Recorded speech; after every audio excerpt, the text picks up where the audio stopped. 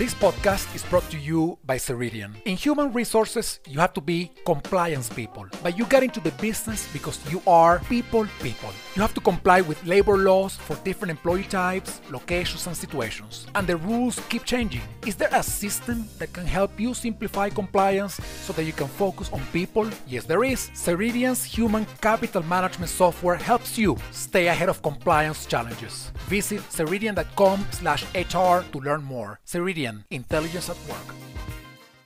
With design thinking, the most difficult thing for me is trying to convincing leaders, HR leaders, of how important it is to design, like to plan. We as HR professionals tend to implement right away. So we see something, we look, a new trend or some fad in the market, and we right away we want to jump into implementation. And design, the design phase, it's a very common phase for product development, marketing strategies, and a lot of different things. But in HR, we are not used to planning on the first place, but also on designing in a more human-centered approach. So it's very difficult to change that mindset to, rather than jump into implementation, think about designing and planning.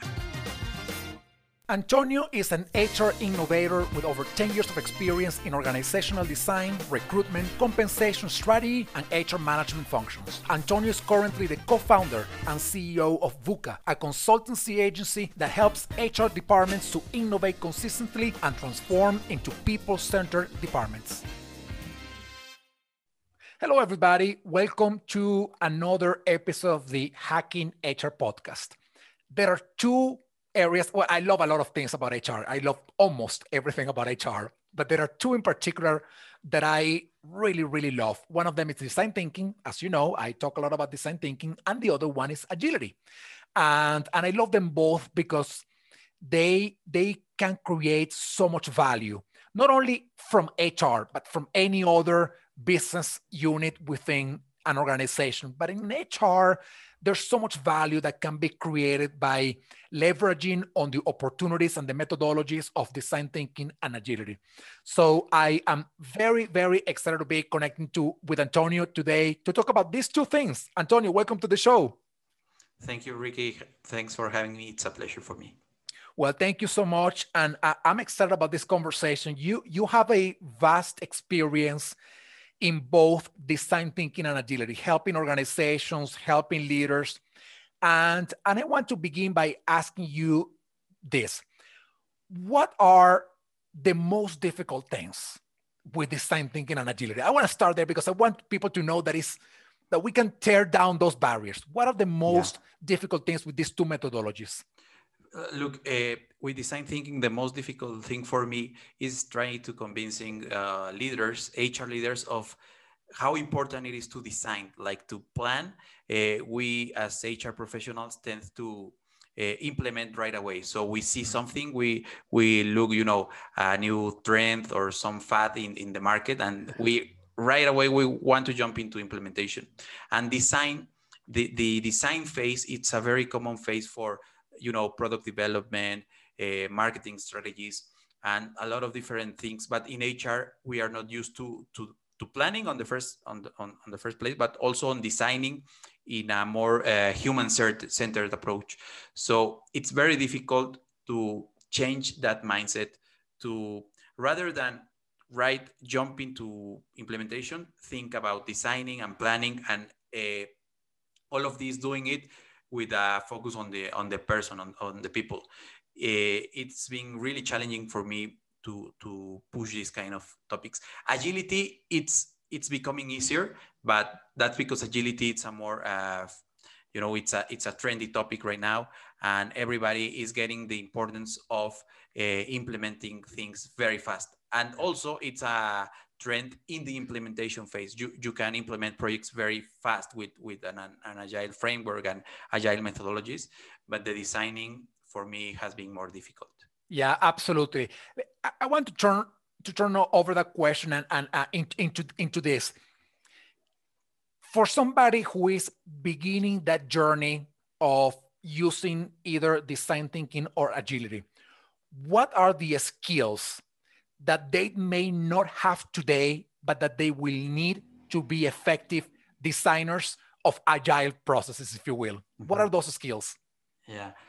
For me, the most important skill is the facilitator mindset or the facilitation rather than being or trying to being or pretending to being to be an expert. You need to facilitate those dynamics, those those rituals for designing. Design thinking particularly requires you to forget everything you know or everything you think you know you think you know, and rather trying to uh, extract the knowledge from the people who is working with you. So instead of being the HR expert or trying to imagine that this is the the employee life cycle or the processes or yeah, the touch points that happen because you say that those touch points happen, you rather focus on what are the experiences that people are actually getting from your process. So for instance, if you have a very robust, I don't know, talent acquisition process, instead of thinking of that process in terms of the process and the step one, step two, step three, try to identify which are the touch points that the candidate or the employee actually experiences throughout the process. And with changing that point of view, you can identify all the opportunities, all the gaps that exist between the experience and the actual organizational design you have for that experience. But that requires for you to take a more facilitator approach rather than an expert approach. And the other ability, I believe, is it's a very common ability or skill, which is the project management skills, to be able to understand how like the whole picture, being the forest rather than just being seeing one tree, and from that taking a more strategic approach instead of focusing on efficiencies or processes, focus on how you can make an impact to your organizations through design thinking and through these processes. Yeah, absolutely. In fact, part of what you were, discussing about, I noted here some skills that sound important to be effective doing this. Of course, become a product manager or product management, listening, the facilitation skill, which is fascinating by the way that you mentioned that, because you are bringing all customers to the table. And when I say customers, by the way, in the world of HR, I mean our employees, or our leaders, curiosity and project management. I also want to ask you this. These skills, of course, are critical and you can use them both for design thinking or something else. But based on in my experience, what I've seen in the world of design thinking is that there's like a different mindset when you are using design thinking versus when you're not using design thinking. What do you think changes in people? What do you think changes in corporate culture when you start using design thinking rather than forcing processes on people? What changes, both culturally, but also individuals' mindsets? Yeah, it's a very interesting question and a very powerful thing what happens when you use design thinking. Uh, that's why I believe it's so difficult for HR professionals to turn that mindset on, because it requires you to challenge everything you think or everything you have put a lot of effort implementing. No, it requires that you start listening more, that you always start thinking and creating new ways for delivering better results, but not only from a process standpoint, but rather from a human standpoint, which are the key elements that your employees, your customers, the people in your organization actually need and actually want for achieving a better result. And that changes everything, because when you look an activity or whatever, or a strategy, even a strategy from a process or an expert point of view, you want to become more efficient by incremental innovation. Mm.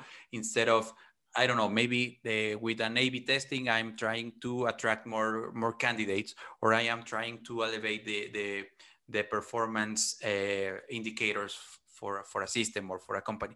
But when you change that conception you already had for a more open mind, in which you want to learn what people need, what people want, what they are expecting from every touch point, what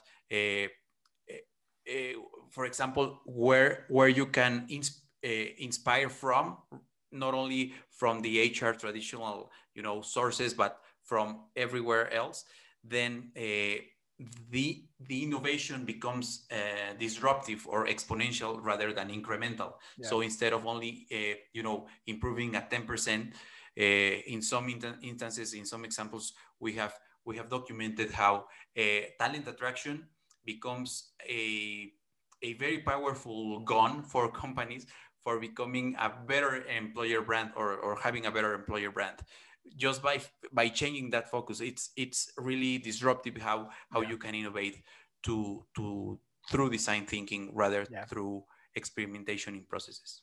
Yeah, no, absolutely. And one thing that I heard you saying while you were responding to my question was the fact that one of the things that changes in ourselves and in our culture is that we start challenging our assumptions about how things should be, and instead opening it up to asking what could be, right? And that question, what could be, takes us way further than what we think the way things should be. And I love that, because that's hard, to be honest. I mean, for everybody, not just HR, but for everybody, it's hard asking oneself the question of,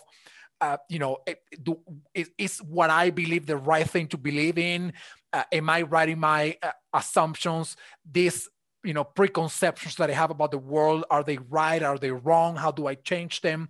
So this is quite a change in the way of thinking, right? It's not just the methodology. It's that you got to be a different person, if you will, to be able to do it effectively and genuinely.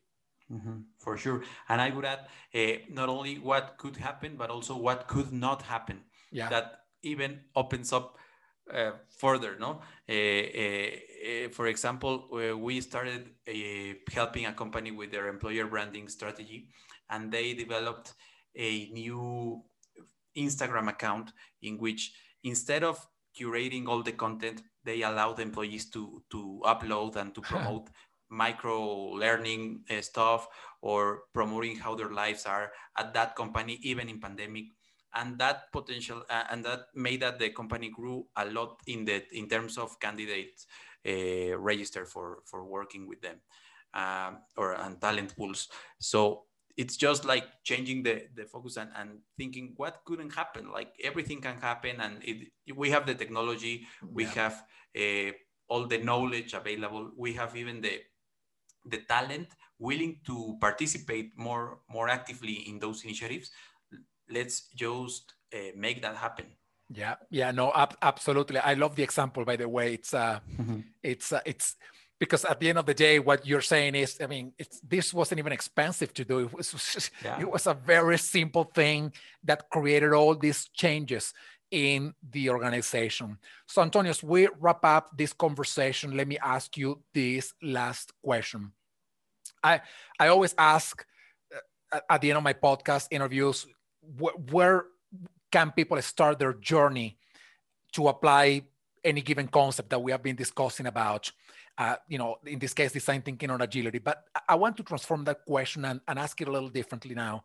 And what I want to ask you is, individually, somebody listening to this podcast now, and after the podcast, hopefully taking 5 minutes to reflect about our conversation, what would you tell them is the first thing they need to change in their mindsets, in the way they think, in order to be effective at design thinking? One thing that you could tell them, focus on this one, and you are, on a great path to adding value via design thinking and agility. I would say you need to become a lifelong learner. I bet you already are, but that also implies as I said before, challenging every process you know, every best practice you know, and instead of following better best practices, try to focus on how to add value internally to your team and to your company. And that requires a lot of humility as well. You need to be more humble, recognizing that there might be something very, very fancy out there, but that might not be the best solution for your team or your experience, or the experience you want to provide to your employees, but focusing on what actually adds value inside your company. Absolutely. Well, fantastic. Antonio, thank you so much for spending this time with me. Great conversation. I appreciate it. Thank you, Enrique, and it's an honor to talk to you. Thank you. Thank you. And thank you, everybody. Stay tuned for the next episode of the Hacking HR podcast. See you all soon. Thank you, everybody, for watching or listening to this podcast. I hope you enjoyed the show. Please follow us on our social media and subscribe to our newsletter so that you can stay informed of all the things that we're putting together for you from the Hacking HR community. Thank you so much. Please continue to stay safe, stay well, stay strong, and we will see you soon.